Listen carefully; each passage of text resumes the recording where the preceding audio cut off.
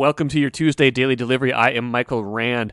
It's just been a veritable all-you-can-eat buffet of sports lately, has it not? We've got so much to get to today. I'll be joined by Marcus Fuller in just a little bit to talk NCAA men's basketball championship game and Ben Johnson's recruiting so far. So we'll get to all the college basketball stuff here in just a little bit. But first, what did I miss? Oh, you missed so much.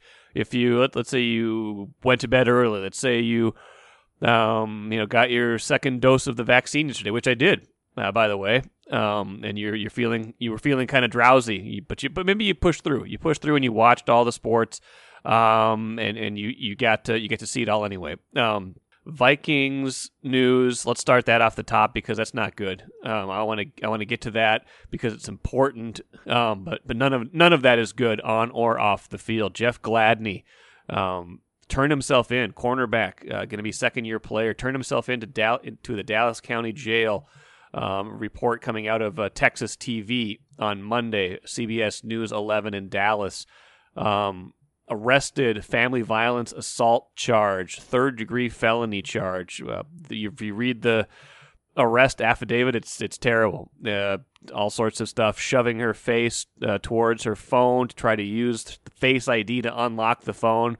Dispute over text messages that were coming in. I mean, it's just I'm just trying to understand how these things happen. It just terrible. First and foremost for Jeff Gladney's girlfriend, and way down the list, what happens with the Vikings on the football field, perhaps regarding how that secondary looks next season if he is going to have to miss any time as a result of this. Whatever the case, whatever you read about this, it doesn't look good. And I guess we'll just have to leave it at that for now. On the field, on the court, some interesting stuff yesterday. I want to start with the Wolves, as I often do in this regard.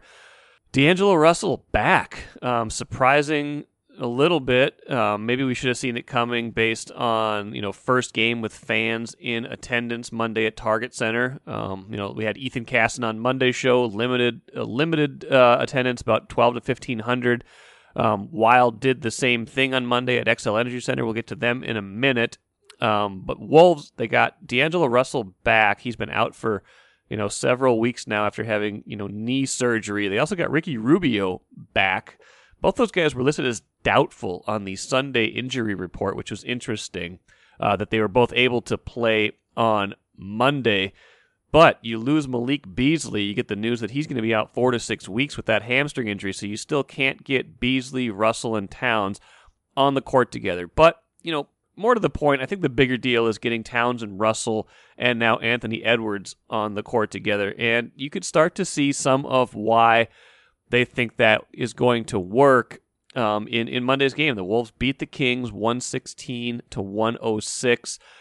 The big three kind of dominates the ball, dominates the shots. Russell comes off the bench, but still ends up, I think, leading the team in field goal attempts. I think he tried 19 field goals in like 24, 25 minutes, something like that. None of those guys had like a particularly efficient night scoring the ball. I'm just going to pull it up here really quick. Edwards was 5 for 15. Towns was 8 for 18. Russell was 7 for 19. Nobody else took more than 8 shots in the game. So you can kind of see that the pecking order that all three of those guys, are going to get the shots. 25 points for Russell, 23 for Towns, 19 for Edwards. Overall game was pretty good for all of them. They filled up other parts of the stat sheet. And, Russell had 5 rebounds, 3 assists, had a steal, had a block. Towns had 13 rebounds, 5 assists, couple steals. Edwards, 8 rebounds, 5 assists, 2 steals, 7 turnovers. Filled up that part of the stat sheet as well. But on the court together, they all looked pretty good. There were some moments where you're wondering who's going to, is there enough ball to go around? And I think that's going to be a question going forward. But I think each of them can be reasonably happy with the shot volume they got in the game last night. And I think the Wolves can be reasonably happy with what they saw. They get a win, and we'll see how sustainable that is, how well the pairing or the trio works over the back half of this schedule, the last 20 or 25 games. I'll actually have Dane Moore, who does a great job on his own podcast, on Wednesday's podcast, talk a little bit more about this and just kind of what's the sustainability of some of the things that we saw on Monday. Was it just a function of playing a pretty mediocre Sacramento team, or are there more things there to like? But for one night at least, fans got to see a Timberwolves win. That's something we don't see regardless of whether there's fans in the stands very much anyway. But first time in 13 months that fans were back and they were able to see that at the very least. Other side of the river, Wild comeback falls short against Colorado. I'm going to give them credit for like a partial comeback in this game. They get down 4-1 going into the third period. Colorado just kind of blitzed them with 4 goals in the second period after the Wild had taken an early 1-0 lead. You get, so they cut it to 4-2, then it's 5-2 Colorado, then it's 5-3 by the middle of the third period. Then I think Fiala scores with like 30 seconds left, so it says 5-4 is the final tally. You kind of get credit for a comeback, but it wasn't like a real threat, like they were like right on the verge of winning that game. Certainly better than a couple weeks ago, when they lost to Colorado, by a combined 11-1 score, but still you're kind of seeing a pecking order established in the standings here, where Colorado seems like they are the class of that division. I think Vegas is quite good too, but the Wild seems to match up okay against Vegas for whatever reason. So I think if you're looking for a realistic path for the Wild right now, it's not trying to catch Colorado. It's trying to settle in that 2-3 spot where they're going to probably end up playing Vegas and seeing if they can push and get that number 2 seed so they could have the home ice in that first round, and then hoping that if they can get past that whatever happens with Colorado in the first round, either the Wild have figured something out and have some momentum, or somehow Colorado gets upset by a team that has a better matchup with them in the playoffs. But playing Colorado just does not seem like a good matchup for the Wild right now. Maybe they'll get another chance to do it on Wednesday, see if it's a little bit better, but I think they're 8 points behind Colorado now. It's probably going to be a tough thing to catch them, but can they at least maintain that 2-3 range, and can they jump up and grab that number 2 seed by the end of the season? The Twins stayed hot, 3 wins in a row. Shocking that the bottom half of Detroit's rotation isn't the greatest, and that when you get into their middle relief, it's maybe not the greatest as well. 15-6 is your final. It was 15-2 going into the ninth inning. Poor Randy Dobnak gets the save, but also gives up a grand slam in the ninth inning that doesn't have a whole lot of consequences aside from his ERA. Nelson Cruz, grand slam earlier in the game, one of his 2 home runs. So the offense kind of puts this all together. Luis Arias has to leave the game with a stomach ailment. Second Twins player in a row to have to leave a game with the stomach ailment, but hopefully he and Byron Buxton will be better soon. It seems like the Twins are just kind of playing the way they thought they would play. And anytime you go into a season, you have concerns. You don't know quite what you're going to see, but they're 3-1 now. The offense, plenty of offense in a 15-6 game. Another good starting pitching performance from Matt Shoemaker. I think he had 6 innings, only 1 run allowed. Looked like he was, pretty efficient with his pitches as well. So looking like a pretty well-rounded, all-around team right now. We'll see what happens once there's better competition. I think Detroit isn't too much of a challenge. They and the Royals probably going to finish at the bottom of that AL Central. So it'll be interesting once the Twins start playing the White Sox and Cleveland, how they look. But for right now, you know what? You can't complain with the results. And it looks like the roster construction, in particular the starting pitching through these 4 games, is going to hold up in a pretty good way. AC out there in the flat. There's a ball thrown in there low. That isn't Snelker's fault. We'll get into a detailed breakdown of the NCAA men's basketball championship game and Ben Johnson with the Gophers here in just a minute with Marcus Fuller, but I wanted to play that for you as an entry point, just into a quick thought on the championship game. Jalen Suggs with Gonzaga comes up short. They don't get the championship. Their bid for a perfect season stops with Baylor. Baylor awfully good. I don't know how many times which of these teams wins more often out of 10 games. I kind of think it's Baylor. I kind of think they were the best team all season, even if they lost a couple times, even if they weren't the undefeated team going in, even if they were the they were not the favored team, because boy, it sure looks like the way they play defense is just it's so much. It's hard for a team to overcome that, and I don't like. Once I saw it on the court, I didn't love Gonzaga's matchup. But the that ain't Schnelker's fault. That's Jalen Suggs, 22 points. He led the team in scoring, kind of did all he could do. It was just more a function of what Baylor did, what their defense looked like, Baylor making their shots, Baylor making all the right plays at the right moments and winning that game. But not Jalen Suggs' fault. 22 points for the freshman from Minnehaha Academy, and likely top 5 at least NBA lottery pick coming up in the draft in just a couple months here. I'm Nyla Jean Myers, Senior Assistant Sports Editor at the Star Tribune. Thank you for listening to Strip Sports Daily Delivery. This work is made possible by our Star Tribune subscribers. For unlimited access to the articles mentioned in this podcast and our coverage of Minnesota sports from pros to preps, go to startribune.com/subscribe. Happy to have Marcus Fuller on today's Daily Delivery. Marcus, welcome back. Yeah, it was fun. This is a long time coming, to have the national championship game here. Baylor, Gonzaga, this is one that we always wanted to see. We didn't get to see in the regular season because of a couple COVID positive tests for Gonzaga, but we got to see it in the championship game. Unfortunately, like I wrote in my Gamer, it was a letdown not to see them play in the regular season, and then obviously a letdown in the championship game, just that it wasn't really a game. Yeah, I was surprised. I guess, anytime you have two teams that are really good, if one team just has a better night, that kind of game can happen. And I was, at the outset of the show, I was kind of trying to talk through like what did I think would happen if these teams played like a 10-game series over 3 months, right? Who wins more often than not. And I wasn't 100% sure, but I thought maybe it was Baylor, just based on how good they looked matchup wise and how tough that defense makes it for any team, but especially how tough it sure seemed like it made it look for Gonzaga last night. What do you think?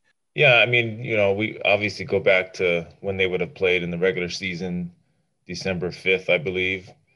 I actually thought at that moment, Gonzaga might have been the better team. I think that obviously, you go throughout the regular season and you don't lose. I think the only time they were down double digits was, BYU in the West Coast Conference tournament. They were down 12 at halftime, came back to win. People want to go back to them not being tested, in the WCC. There's some tough teams in that conference, but they handled their business in non-conference. Beat Kansas, beat Iowa.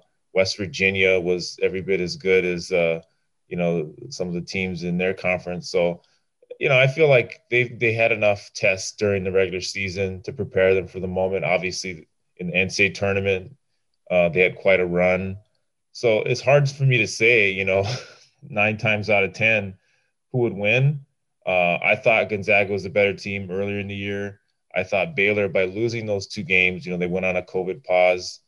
Coming back from that really showed them, what they needed to do to be champions. And again, I don't think it's just a conference, one coming from a major conference, one coming from, the mid-major conference. I just think, Baylor learned a lot from a couple losses and having to go on a COVID pause. Within the game, what did you see that impressed you in particular about the way Baylor played? Well, I think it started with the Final Four game against Houston. Houston, was an incredible defensive team as well, and they also rebounded. And I think, they did what Houston does to teams. Baylor did it to them. And I think they kind of controlled that, the glass early versus Gonzaga. Even my family was watching the game and they were shouting at the TV when it was like 7-0, I think 9-0.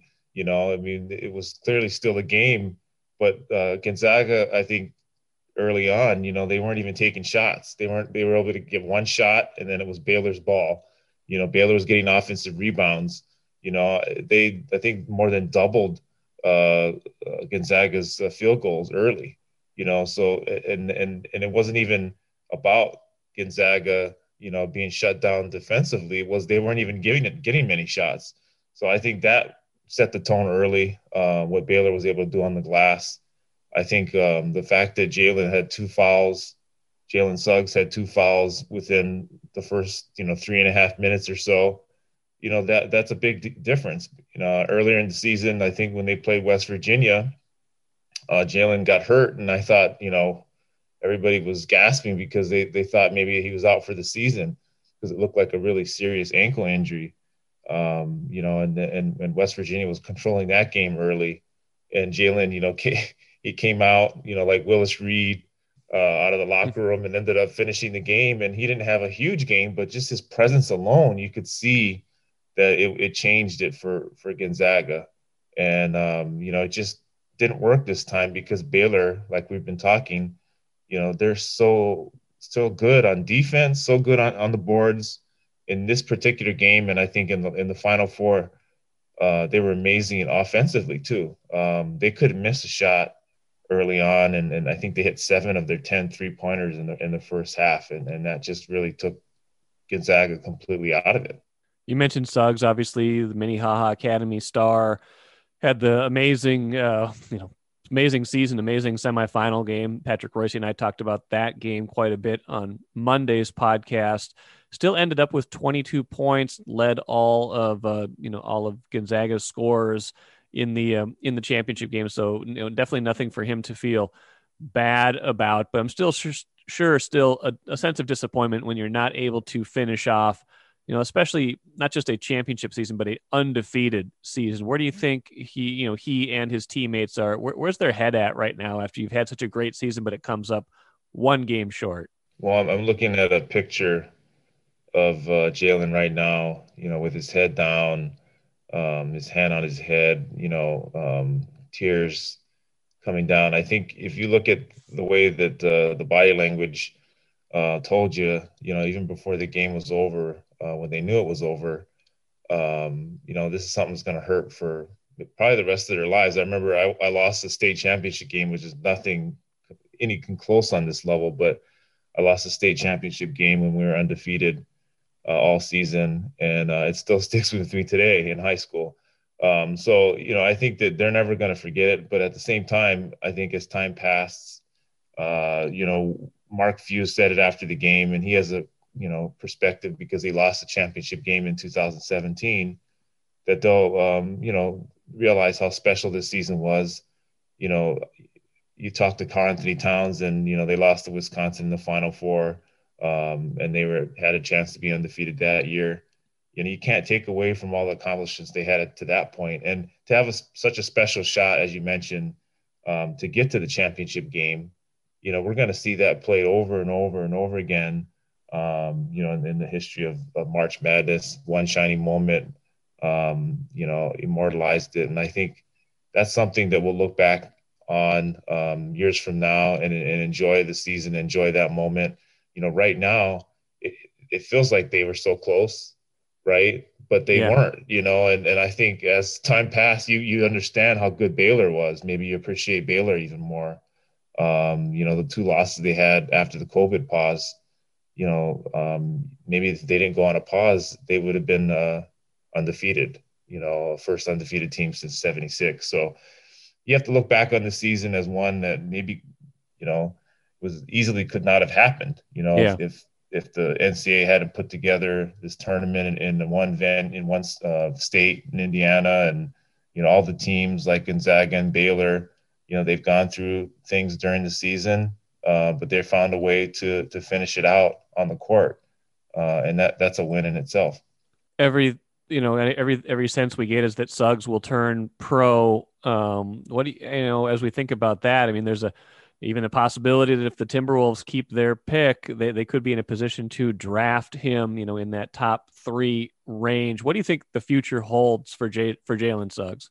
Oh, it's so bright, his future. I look back at his high school career, and he got off to a huge, amazing start. He won a state title as a freshman, led his team. I wrote about it a little bit. They were down, he brought him back in the second half, and you're like, wow, this guy is going to be one of the best, if not the best, to ever play.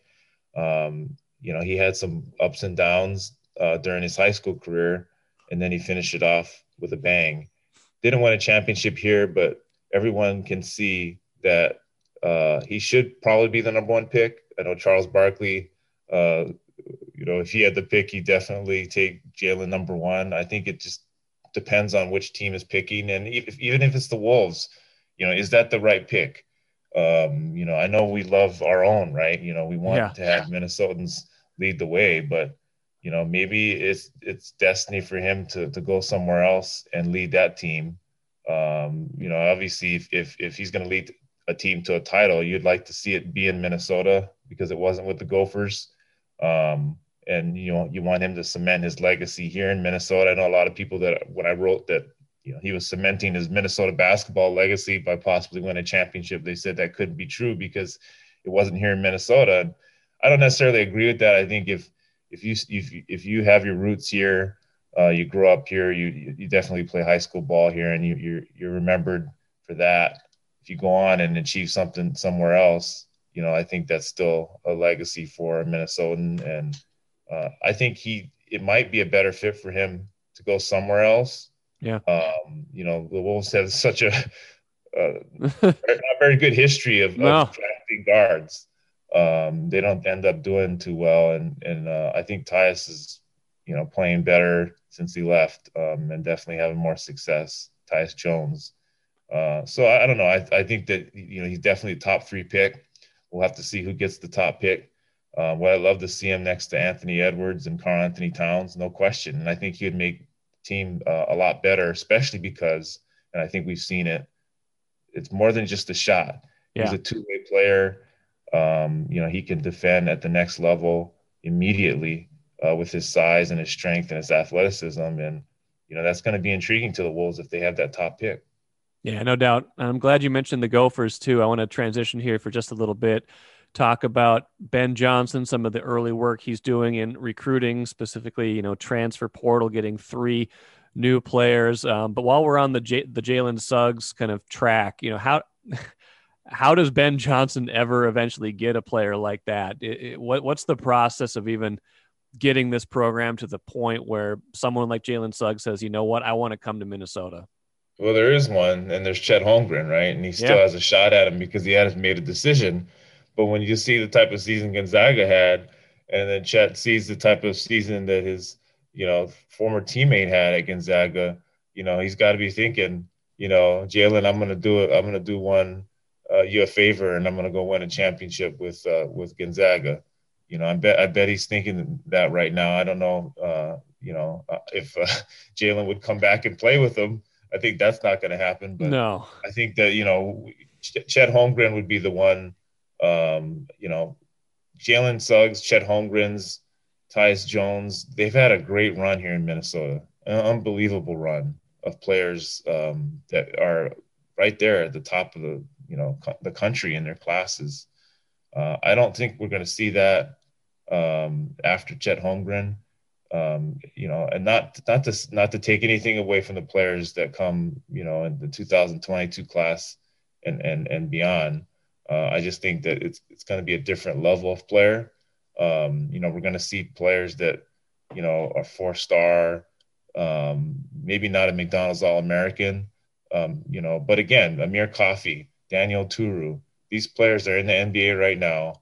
They weren't McDonald's All-Americans. They weren't, top 5 players in the class. But they helped turn Minnesota around at that time, made the NCAA tournament, and if you put enough of the pieces together, not just with Minnesota guys, but if you put enough pieces together, I think Ben Johnson could, get the Gophers and make a tournament run. Does he have a chance at Chet Holmgren? I think it might be too late as far as he has a relationship, but again, Gonzaga, just the way they've played with, Chet's teammate, established that relationship. He made a visit there. I think it's going to be tough to beat out Gonzaga, or possibly the G League route. But I think, it sounds like Holmgren's going to play in college. And, I think the next Chet Holmgren, or Jalen Suggs, I'm actually looking to see who that is. Yeah. in the near future, let alone if the Gophers have a shot at him. The near term is, like I said, 3 new players from the transfer portal. What do we know about the 3 guys that they have brought in, and what's the prospect for how much they help next season? Right. I think that right now it's great that Ben Johnson, for him, he's got off to the right start, or a fast start, I should say, by landing 3 players immediately. He doesn't even have a staff yet. Right.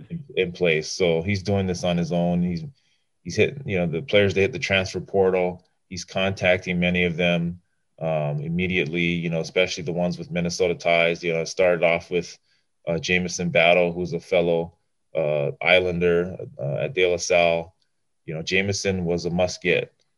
He fits exactly what Ben Johnson, the style of play that he's wanting to have. Great shooter, but also potential to be a great defender. I think the fact that Jamison Battle picked Minnesota, he was the first one to pick Minnesota. It says a lot because, Mark Coyle, he didn't mix his words saying how important it was to recruit the state of Minnesota. And Jamison Battle is not a high school recruit, but he's a Minnesotan, and he was one of the best transfers on the market. So to start it off with him, it sent a message. He knows a lot of players that are in the transfer portal that are from Minnesota. He also knows, some that they're still in high school. So I think that'll help. The other 2 players, at the time I wasn't too familiar with. I tried to, like a lot of people, when you see a player hit the portal and you see Minnesota's name mentioned with them, you try to do your homework real quickly on how good they are and what they bring to the table. EJ Stevens and Luke Louie, they both, were productive players at the mid-major level. They both were 2-way players. I think if you look at what Ben Johnson's trying to build, again, they're both considered to be high-level shooters, even though the percentages from 3 weren't that impressive this past season. They have shot the 3 at a high level during their careers, and they're both, I believe, 85% or higher free throw shooters. So I think that right there, with Jamison Battle and the grad transfers, you're bringing a lot more shooting into the Gopher program than they had in this past season, even though I think some of those players probably shot the ball better in their careers than they did last season. So I think he's, definitely sending a message there that he's looking for 2-way players playing both sides of the ball and guys that can shoot the ball. There's a lot of other players in the portal that he's after, and really he's got to fill almost an entire team because he has 6 players enter the portal, including Gabe Kalsher, who I think he's going to try his hardest to get back. And then he's going to have to look for some post players as well. We don't know at this point if Liam Robbins is going to be back. I think there's a good chance he could be. But again, it's dependent on a lot of his uncle, Ed Conroy, and what he does in his future. And then, also what Liam and, how he establishes that relationship with Ben. And I think so far it's been pretty good. Good stuff, Marcus. Appreciate it. End of the college basketball season is probably always a bittersweet one for you, but great job covering this year, and sure plenty more to come here as you cover the Ben Johnson filling out his staff, the recruiting. Anytime there's a new coach, there's always a little bit more news on that regard. So enjoy the off season as much as you can, and we'll catch up with you again here on the podcast soon. Okay. All right. Thanks a lot. Appreciate it. Let's end with the cooler. You see, the Jets traded Sam Darnold to Carolina for, I believe, a 2nd-round pick, a 4th-round pick, and a 6th-round pick. Hasn't been great for Darnold in his first 3 years in the league, but maybe a change of scenery is the thing that he needs to get better. Doesn't seem like these things usually work for the team that acquires the young quarterback that hasn't had much success yet. So I'm not terribly optimistic for Carolina. I think it's a pretty good deal for the Jets. These are the kind of moves that sometimes I want the Vikings to make, and then once you see them actually play out like that, they don't have quite the same appeal to them, I guess is what I would say. So pretty good trade for the Jets, I'd say, to recoup at least some assets and not be on that Sam Darnold contract, at least. Even though it's a rookie contract, it's a pretty expensive one for where he was picked. to be able to be clear of that and be able to start over at quarterback is, I think, a good thing for them. Like I said earlier, Dane Moore will join me tomorrow on the show, talk Timberwolves, break down that a little bit more. Should be a lot of fun. Dane does a great job on his Dane Moore podcast, so hopefully you guys will enjoy that. Got some Twins talk coming up later in the week with Phil Miller to set up the home opener. We'll catch you again on Wednesday. Thanks again for listening to Daily Delivery.